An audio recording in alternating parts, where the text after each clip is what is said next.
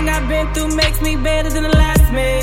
All up in fifth was spreading this truth and compassion. And whenever they asking, I be praising. I be praising. I be praising. I be praising. I be praising. I be praising.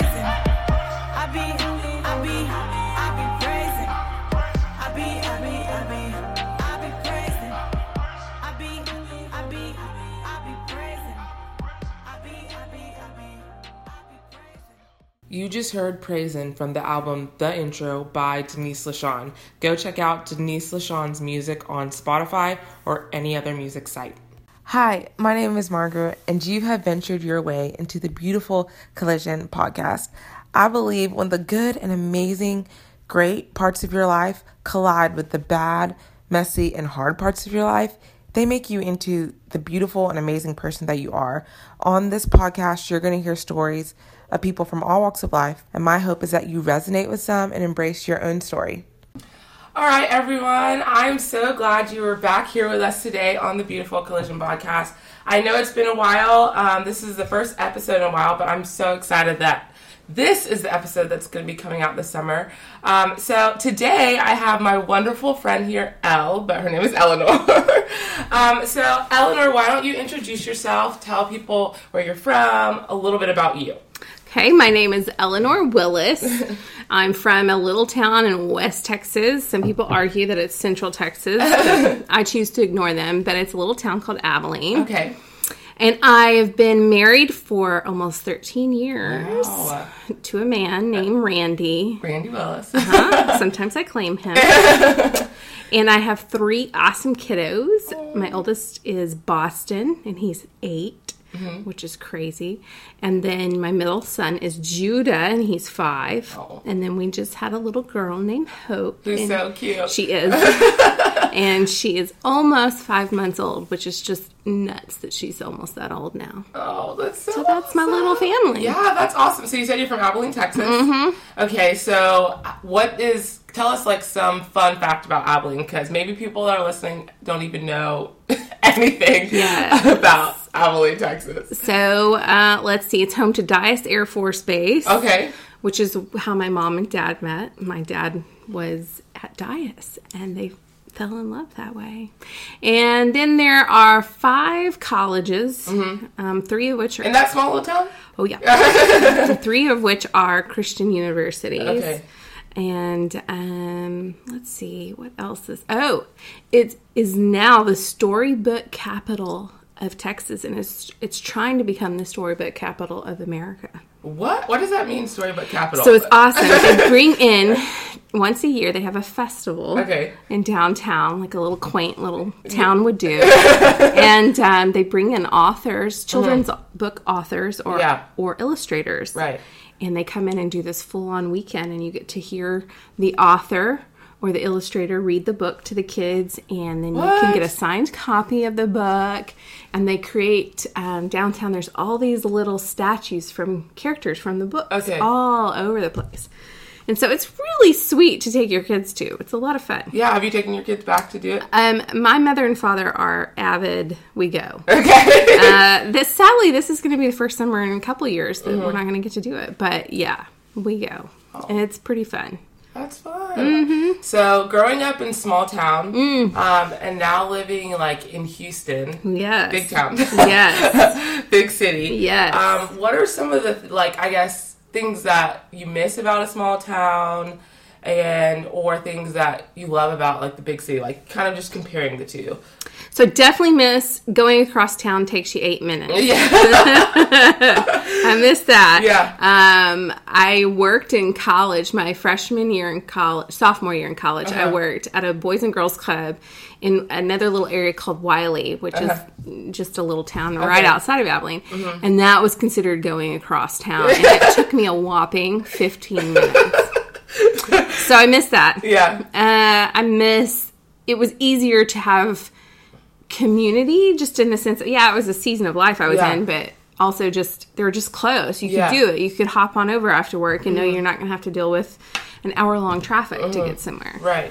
So I miss that. Of course, I miss my family that lives there.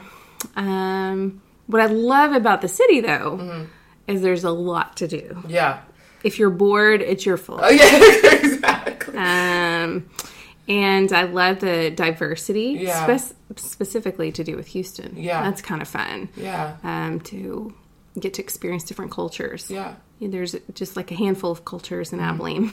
Yeah. And once you've experienced them, that's it. There you go. So, I enjoy that about Houston Yeah, a lot. that's awesome. Yes. I've never grown up in a small town. Houston is my native place. Yeah. So I'm always curious because people moving to Houston, I feel like Houston's such a transplant city. I didn't realize that. Yeah, it is. It growing really up. is. And so everyone's from all over, and so I just always like to hear the... Yeah, so when we meet one of you guys, born and raised here, we're like, oh, fancy that, we found one. I know, seriously. It's like actually really rare. Yeah. So kind of going back to your family a little bit, you said that, small town community. So you grew up being really close with your family? Yes, we are primarily a gaggle of loud women. Oh. There are a few men sprinkled in.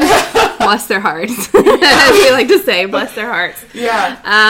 But yeah, we have a very strong group of women specifically. I feel like the men are very strong too. I think they keep their fair distance because but yeah, I grew up with cousins and they were the closest thing to sisters. And because you don't have biological no, I don't. I just have a brother. Yeah. So that was we were very close knit that way. Were y'all always close as a family? Like, what really made that kind of tight knit community in your family? Yeah, we were always close because we lived 5 minutes across town.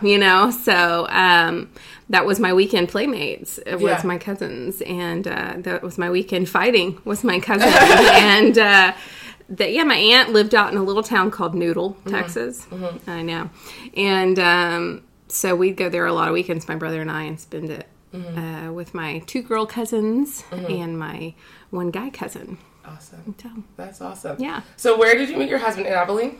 I did. Okay. Abilene. Okay, Abilene, Texas. And so y'all got married, and then I know before you came to Houston, there was a pit stop city. It's called Hondo, Texas. Hondo, Texas. Another small town. It's much smaller than even Abilene. Okay. So was it kind of the same dynamic being in Hondo for you, or not at all? Not at all. Okay. No. Tell us about that. Tell us about that. Yeah. So Randy and I got married, and 2 weeks later we moved to his first ministry job and to our first move. I mean, my first solid move of my entire life. I lived in the same house until I was 18 years old. Wow. Yeah. And moved off my freshman year of college and then came back my sophomore year. And so it was my first real big, I'm not coming back to Abilene kind of move. And it was a totally different church than I was ever raised in. And it was just a whole new world, and it was really small. Thankfully, there was San Antonio a hot 30 minutes away, 45 minutes away. So when it got really bad, I'd just go to San Antonio. Go shopping? Get some culture. Yeah. So not to say there's not culture in Hondo, but just a different culture. And Hondo was a harder season because it was probably one of the loneliest seasons for me.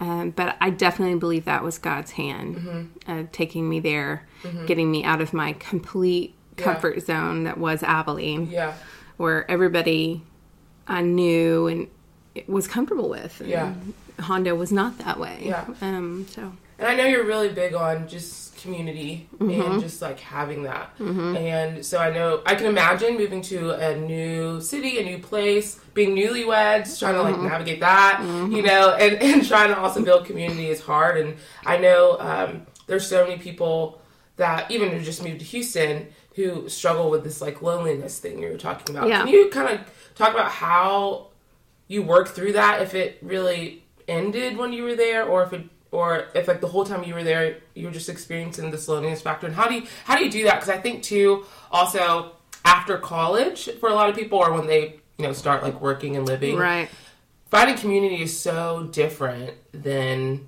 in high school or in college, where it's just kind of embedded. It was if you didn't really have that, it wasn't because it wasn't being sought out. You know what I mean? Right.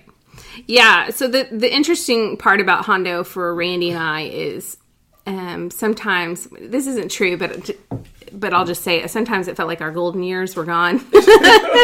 And the closest peer group that we had was either one of our youth girls, Carrie, or one of our neighbors, Carol Lindsay's, who's in her 60s. And I love her. So if she's listening to this, I love you, Carol.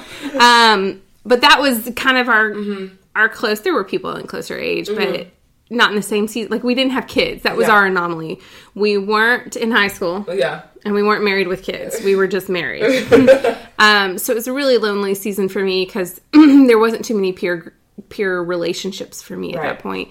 But I genuinely believe that's where God had me for a while. But it didn't stay that way. No. Probably towards the latter year and a half, we were there.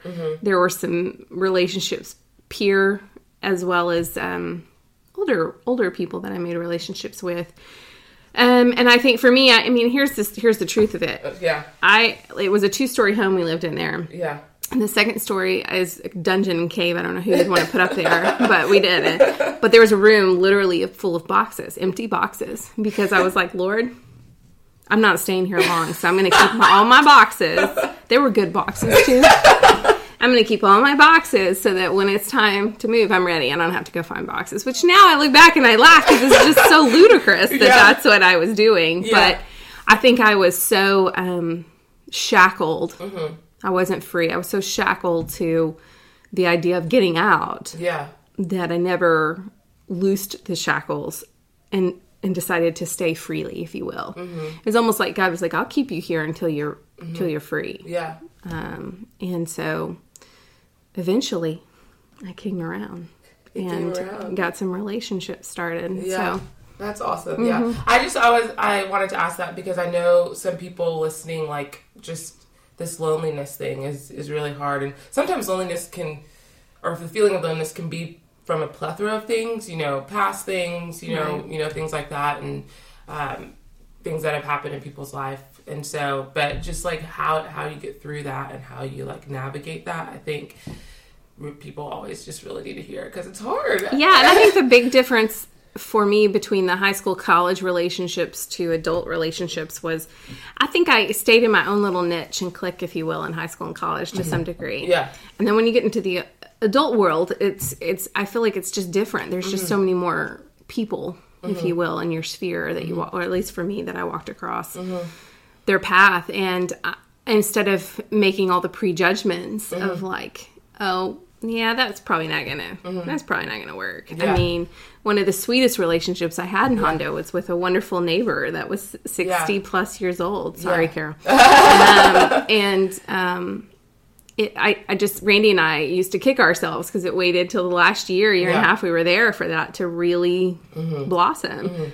And that's a sweet relationship. I would have never necessarily thought about previously. Yeah. So, do you think also sometimes in new places it's like a fear of rejection, like not wanting to get too close to new people because you're afraid of like what they're going to think about you, like they don't know me. I'm this nuanced person in this new city. Do you think that sometimes has to play? Oh, absolutely. Yeah. I mean, for me, it was I didn't want to really get to know anybody because I was leaving. Yeah. Remember, I got a room full of boxes. Yeah, yeah. So why am I gonna take root in relationship with someone hardcore if God's just gonna? I mean, we're gonna leave. So but we were there for 5 years, so it was a long time to not have had any relationship, if you will. Yeah.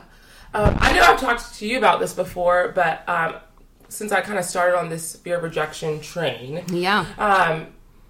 why don't you kind of just explain? So I think staying in that camp, there is, for a lot of women in a lot of arenas, I've heard very recently too, this like fear of what people are going to think about them and rejection. So again, that can be in a new city, that can be because of a plethora of reasons.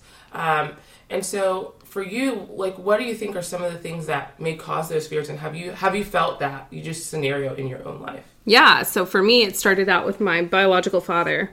And when I was born, my mom and biological dad were going through a divorce. And he had been unfaithful in the marriage, and it wasn't working. Yeah. So he didn't really come around consistently when I was born. And if he did, it was primarily with my brother because I was a newborn. Yeah. But even that kind of trickled off for whatever reason.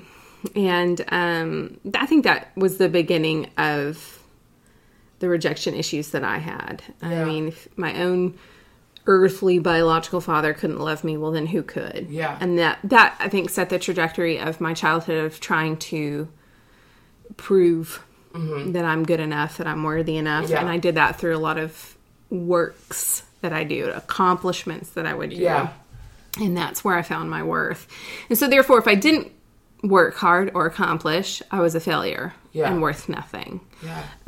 So that was the beginning, I believe. I had a really close best friend at the time that kind of just pushed me off to the side and had nothing to do with me eventually. And that kind of fanned into flame some of that some more. And then I was in a 2.5-year relationship in high school. And there was a lot of unhealthiness to that relationship, but I think it definitely spurred on some more rejection. Yeah.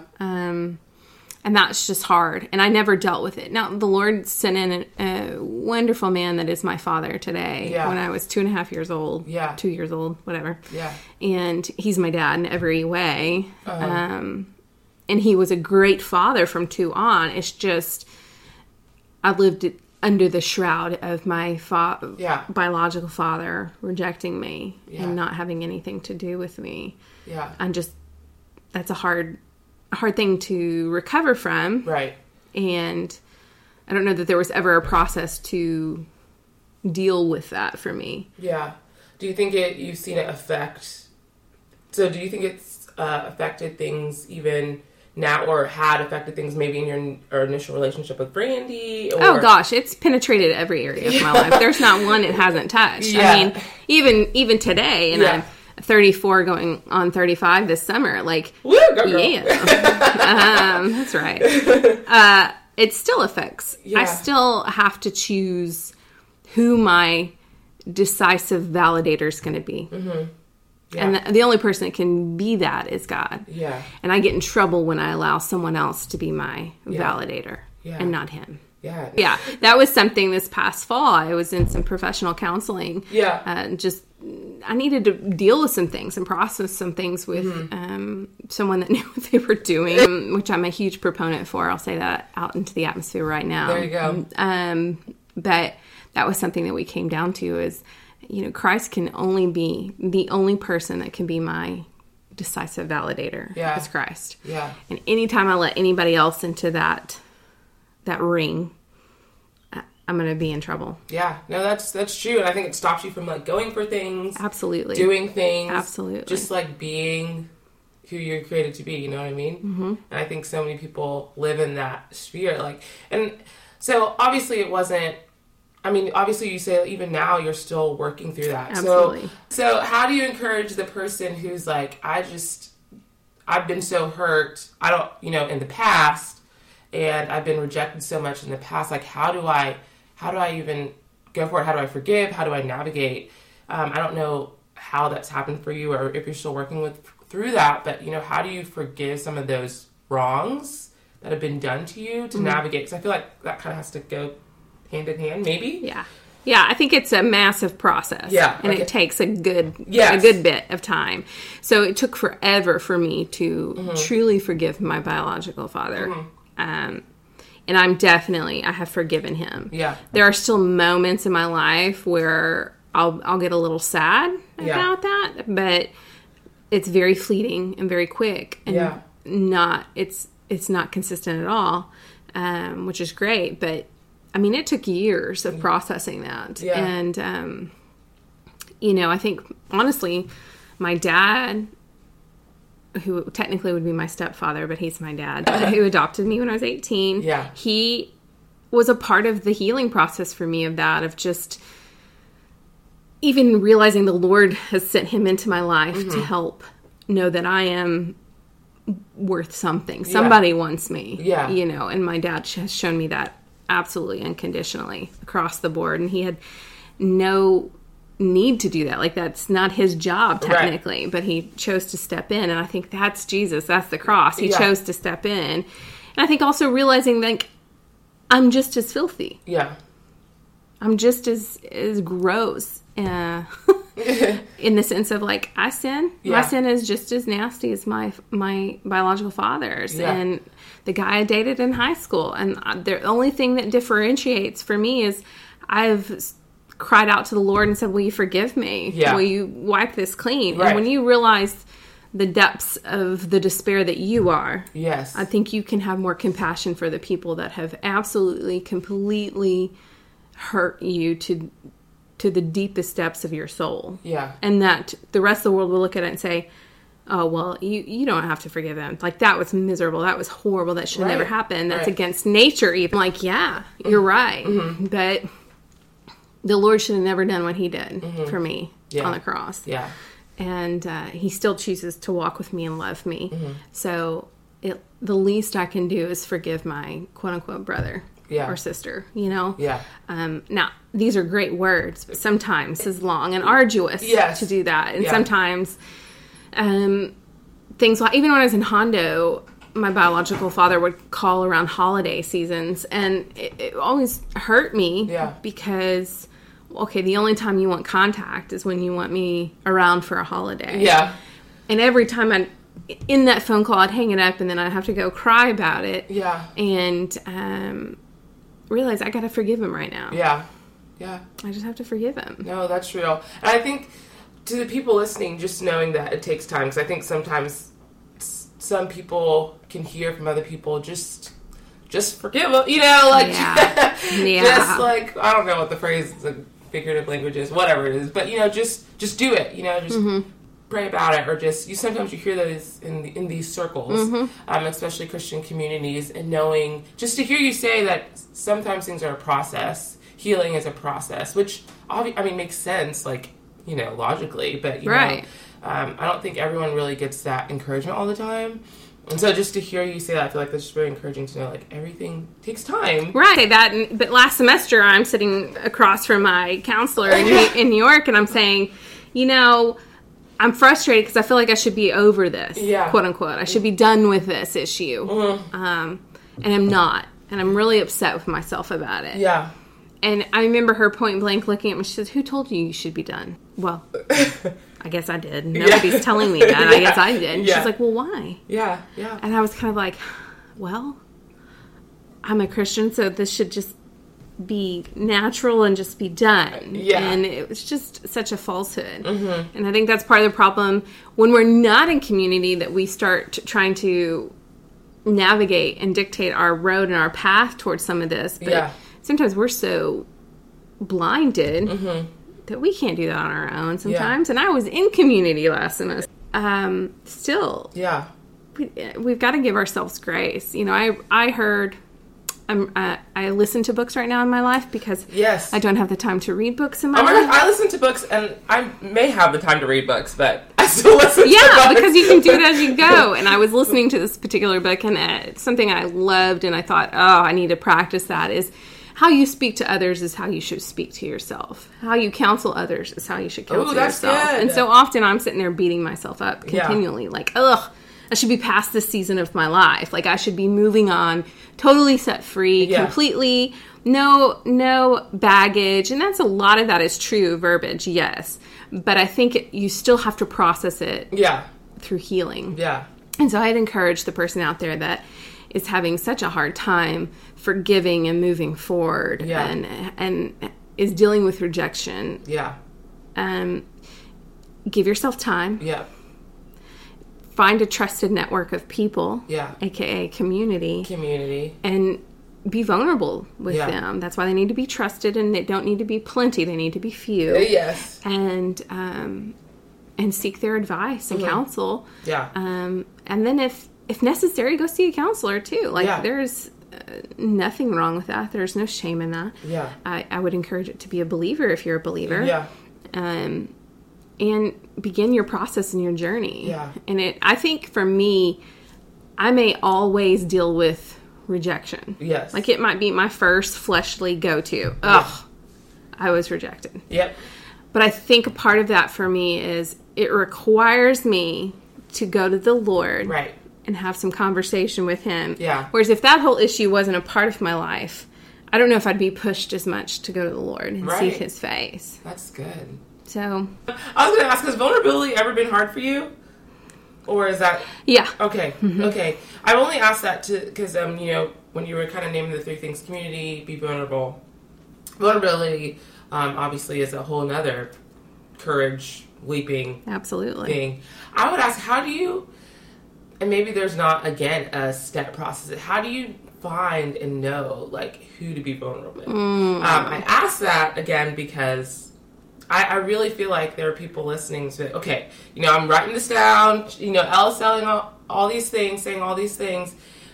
So now, how do I know? Like, who do I know to go to? How do I know who to be vulnerable with? And I don't know if there's a process for that. It may look different for everybody, but maybe you can say how you figured that out. Yeah, I think you show up. Yeah, show up. Okay. That's the first step. So whether that's your workout class, your community group at church, your baking class, your PTA moms, or, you know, the basketball team that the old dads with the old bods show up to and try to, you know, relive the glory days. There you go. Whatever it is, you show up. And I think you show up consistently. Yeah. Like, you can't, I don't think you can expect to show up every blue moon and build a community off of that. Right. And I think, you know, you have to be a friend to have a friend. That's just such a corny cliche, but it's really true. Yeah. Like, and I think over time, the time effect, you start realizing who those people are going to be for you. Yeah. And it's not just that they're pouring into you, but you pour into them and they receive that. It's oh, okay. Yeah. They welcome it. Yeah.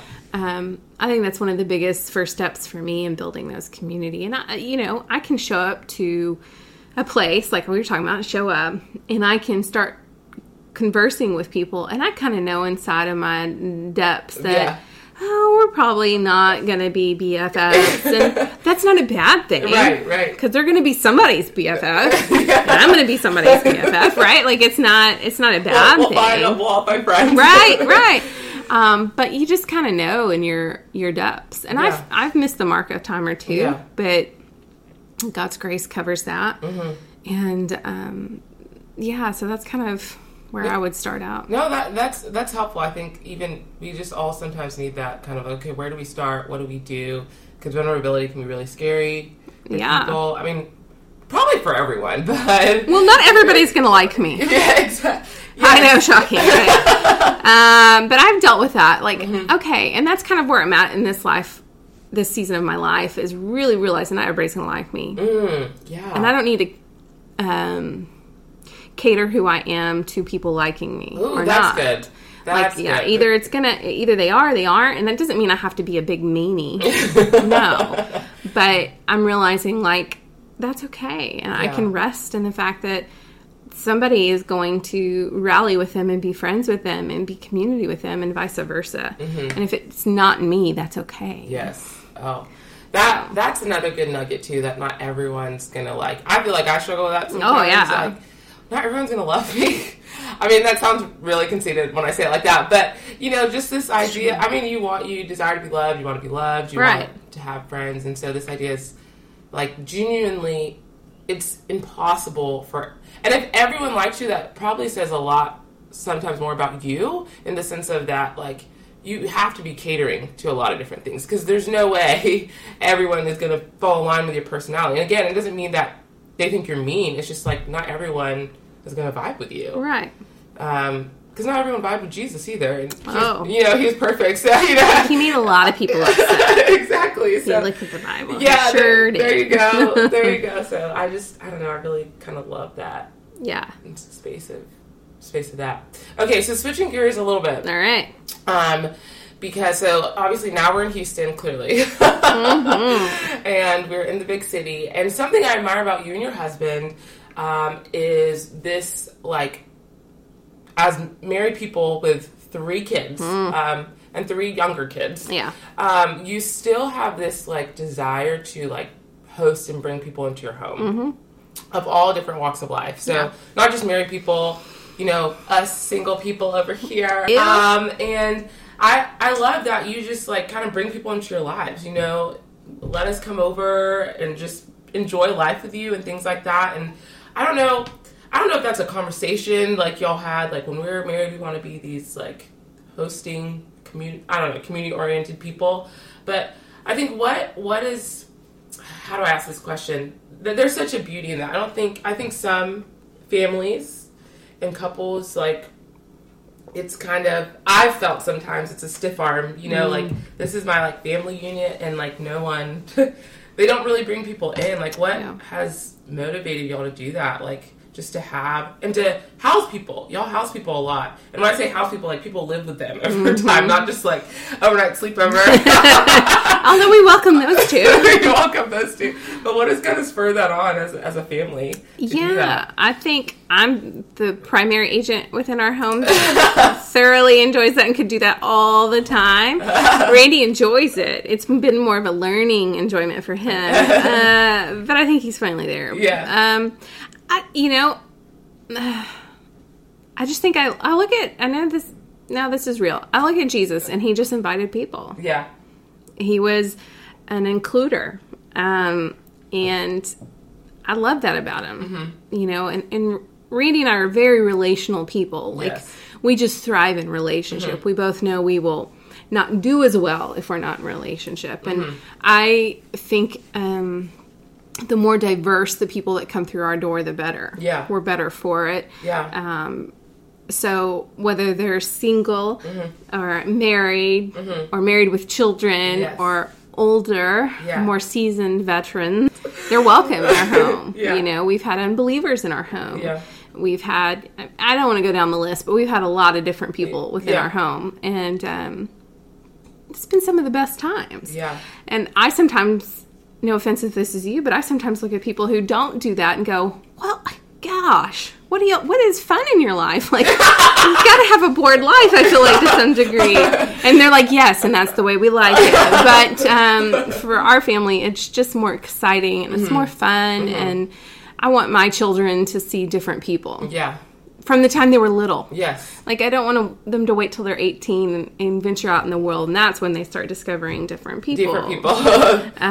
So they're getting raised in that, and Randy and I can have conversations about that. Yeah. And with our oldest, it has definitely led to some interesting conversations, and those wheels are turning in his head, and it's just beautiful. I think that's just a picture of what heaven's going to be like. Like, it's just going to be a big old dining table, at least in my head, and everybody's going to be eating some good. Yes. I think Southern food. Yes, I agree. Fried chicken. Yeah, some mashed potatoes. Mac and cheese.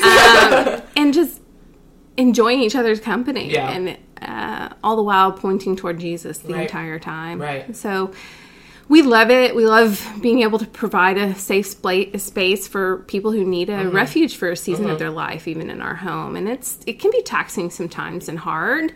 That's why we have seasons where, we take some time off. Yeah. Like the 7th year, they would take some time off on their fields of planting in the Bible, and we do that too. We're firm believers in that. But why have a home with an extra room if you don't intend to use it? Right.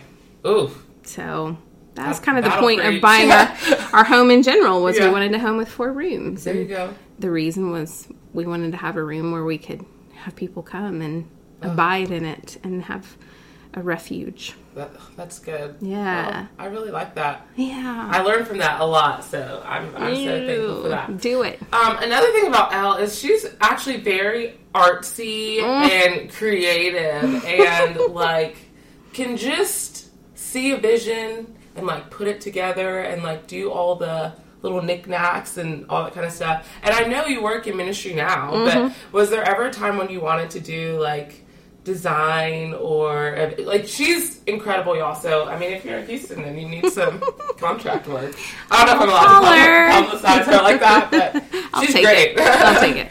Like, so what got you interested in that? Have you always kind of been, like... I have always enjoyed the creative side. Yes. I have always enjoyed it. It's always been a hobby. And for a season in Hondo, I owned my own photography business. Ooh. So it was definitely, the creating was something I enjoyed then and I do now. I don't get to do it as often because of my young children and staying at home, but I don't regret that. I love it. But I just love it. I think that we serve a creator, not a duplicator. He's a creator. There you go. And he creates, and I love that. And I love the challenge that it gives me. Yeah. And just to start from a clean slate. Yeah.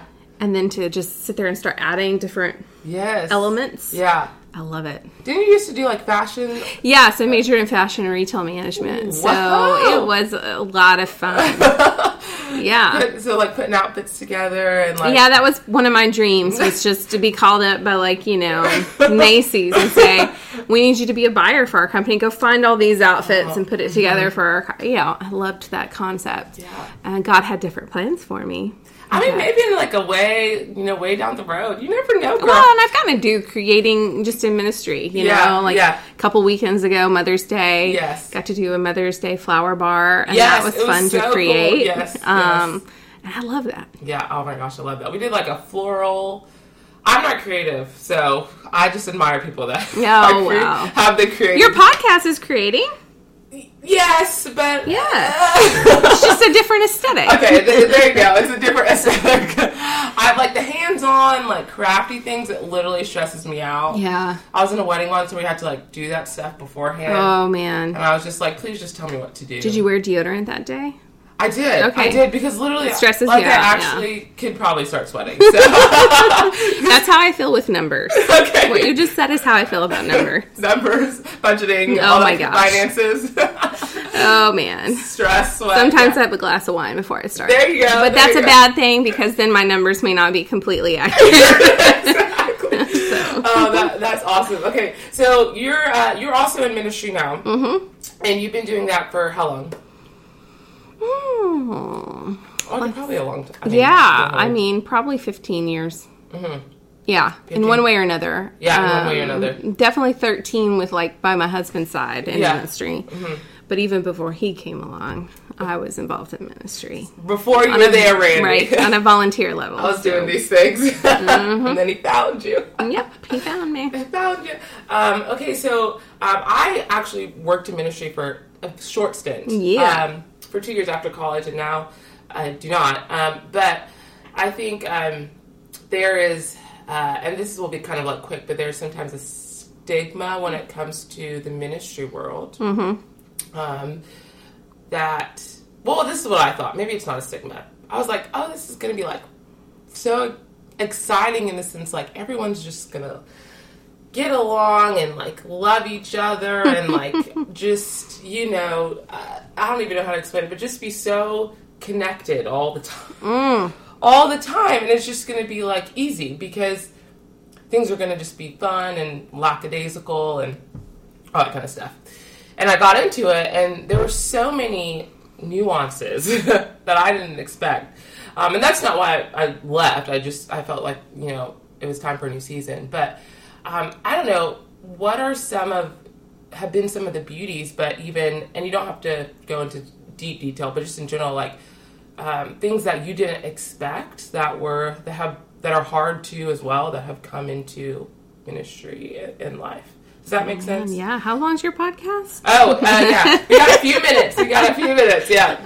Oh, man. And you can debunk stigmas. I'm all about that, too. Oh, gosh. Yeah. Well, I think part of the vulnerability, even tying it with your vulnerability part, is when I was not in ministry and I looked at pastors and their families, it didn't matter if it was head pastor or associate or youth pastor, you name the job title in ministry, but I was always like, oh, we got it together. Ugh, like I don't want them to see my mess. Ugh, Yeah. And just kind of, there was a reverence, and I think to some degree it was an unhealthy reverence. Yes. To some degree it was a healthy reverence. But now being on this side of ministry and looking back, I just think people in ministry roles in a church setting or a nonprofit. Yeah, nonprofit. That's where I worked. They have just as much ish to deal with as the rest of us. Yes. And they struggle just like all of us. Mm-hmm. So if you see something that isn't 100% right, realize that sin still abounds in their life and they still need Jesus just as much as you do. Oh, that's good. And don't discredit or discount them because you don't want them to see your stuff. Yeah. Because I know this sounds bizarre, but sometimes it's comforting. It's like this. As a stay-at-home mom, I walk into certain moms' houses, and every mom out there will probably go, and it's just immaculate. It's perfect. It's just so put together and pristine, and I sometimes go, ugh, I'm not a very good mom. I need to get it together better. But then I walk into the mom, it's a little disheveled. It's a little messy. It's just, hairs up in a bun. They may or may not brush their teeth that morning. It's debatable. And it's comforting to me. Yeah. Because it's like, okay, I'm not the only one. So I think for me, ministry is very hard and not everybody gets along at all. Because again, not everybody's going to like you, right? Right. But there's a part of me that I've been around pastors and wives and they're unapproachable. Just the way they present themselves or the way I perceive them to. It's both sides of this, but they're unapproachable. And I've really wanted to make a huge stride toward being approachable. Yes. And I think part of being approachable is being vulnerable and showing, I suck too. Like I'm a sinner in need of a savior. I suck. And I think that's at least the way for me, the way that I would do that is inviting. Yes. An inviting atmosphere. Yeah. No perfect people allowed. Come on. Like, so ministry is really hard. But I think that if people saw us more as people, yes, they would probably be less offended because we aren't doing it right. And more willing to just invite us into their life too. Yeah. I love the analogy with the home, thing, but just like, when people kind of can see that you're not always put together, but are still striving, for good, then it's easier to be like, okay, I'm also not put together. Yeah. I have a lot of crap going on, as well. And I can see that I can come before you with that, right. Right. And like do that. Yeah. And I think vulnerability, I think sometimes people have such a hard time with vulnerability, even in ministry too, is because when people start throwing the arrows and you get one of those in your side because you're a little more barren, you don't have as much armor on, if you will, because you're being a little more vulnerable, that hurts. Yeah. And so I think of it like a roly-poly. My son's into roly-polies a lot right now. They just retract and they put their hard shell up. They coil into the ball and their hard shell's out. And I think that's what no, let me not use a lot of. I think that's what I see in some ministry families is just the retracting of just like, hey, okay, I don't want to be harmed again. Yeah. With that. But if you're going to be vulnerable, you're going to get some arrows. You're going to get some arrows. Yeah. But then you're going to get some beauty from and comfort from other people at the same time. Oh, man. Yeah. So like the what's it called? The way off? The I don't know what the word is, but the payoff? The payoff. Is that what you're thinking? I don't know. I don't know if it's the payoff, but like that you will get some arrows and you will get those people, and I don't think we can ever completely go life and never be rejected again. No. But there's going to be a lot of beauty in that. Like you will get those people also that are going to like come alongside of you and love you, and that's worth it. Oh, hands down. Even if for the other few. Yeah. And I think too the cross, right? If you look at the cross, the imagery of the cross, it's a very vulnerable state. Like, I mean, when your arms are nailed to a board and your feet and you're just hanging there, like anything can attack you. Yeah. You're so super vulnerable. Yeah. Now, he was wise with his vulnerability. He had a purpose to his vulnerability. He wasn't just, with his vulnerability. There was a specific plan for it. And I encourage that. Yeah. Do this in wisdom, right? Yeah. But he was still very vulnerable. Yeah. So we have him to look at. Yeah. And to, as we should, mimic. There you go. Try to be like. So. Yeah, Elle. Oh my gosh, this has been so great. Oh my God, a great time. Okay, so I'm going to ask you the 2 questions I ask everybody at the end of the podcast. You ready? As I will ever be ready. I'm yes. Ready. Okay, so if you could go to lunch or dinner or whatever with anyone, dead or alive, who would it be and why? And even tell us what you'd eat. Oh, I'm out of that. Gosh, that's a new one. You did not prepare me for that. Yeah, for sure. So I'll go with my great-grandmother. Her name is Granny Mouse. It's a long story. Granny Mouse. That's so cute. And she was cute. She was shorter than me, and she lived up to her little name. But she died at 103. Wow. She was vivacious. She has an incredible testimony. And I knew her as a young girl. Like, we went over to her house and would stay the weekend sometimes in Midland, Texas, where she lived. And she's just always loving and sweet, and she'd always cook my brother and I's favorite thing, whatever that was. And mine was bacon. I know. Silly me. And so I have memories of that, but what I really remember, she was always happy. She was a funny woman. She had humor. She's quirky. She was fierce. Yeah. She had, I believe it was 6 kids.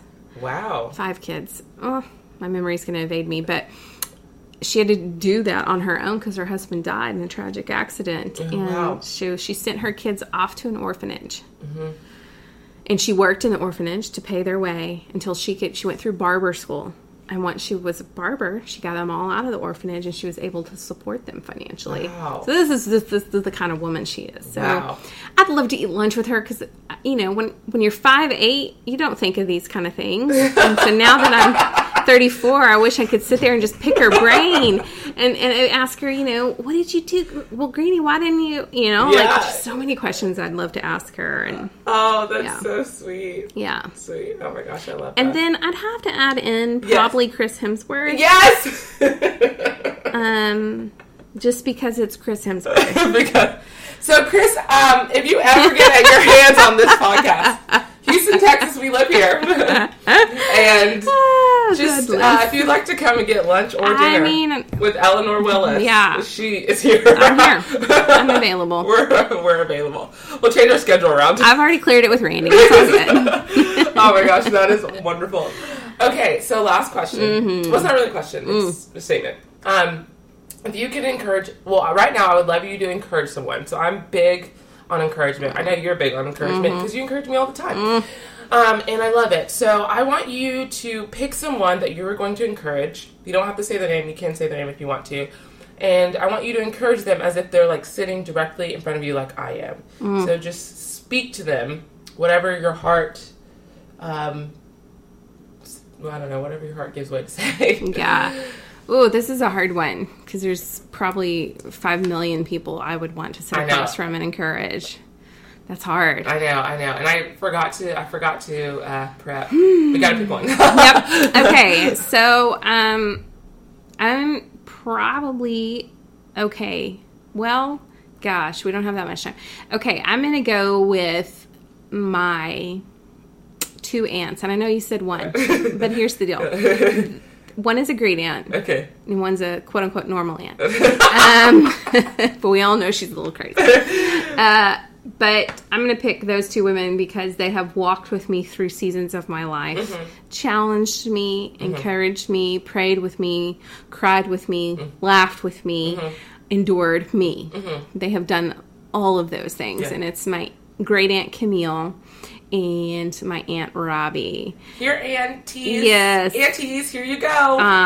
And I love them to death, and they're wonderful aunts, no doubt. They know who they are, too. But I'm going to specifically go with them because they've sat with me and dined with me while I'm sitting there, like, crying. Yeah. It's not Bubbles, the works, and endured some seasons with me. Yeah. And I'm just going to give a small shout out to my mother, too, because she's pretty awesome. And she has definitely, in every way, endured her daughter. Yes. And I believe that needs to be praised. And I just rise up and call her blessed because she's a remarkable woman as well. So Mom and Auntie number 1 and Auntie number 2, I already forgot their names. Camille and Rob. Camille and Rob and Mom. Ella's sitting across from me, and she's so great. And I hope you listen to this and are so encouraged by it. And I love you, Aunt Betsy, too. I don't have enough time to go through the list. Eleanor, thank you so much for being on the podcast. I know it was everyone a joy. that listens is going to be so encouraged. And, thank you guys for listening. Yeah. And I hope you are encouraged by this podcast. You can find her on Instagram and all the things. But, reach out to me just if you have any questions and all that kind of stuff. So, have a good day, everyone. Thank you.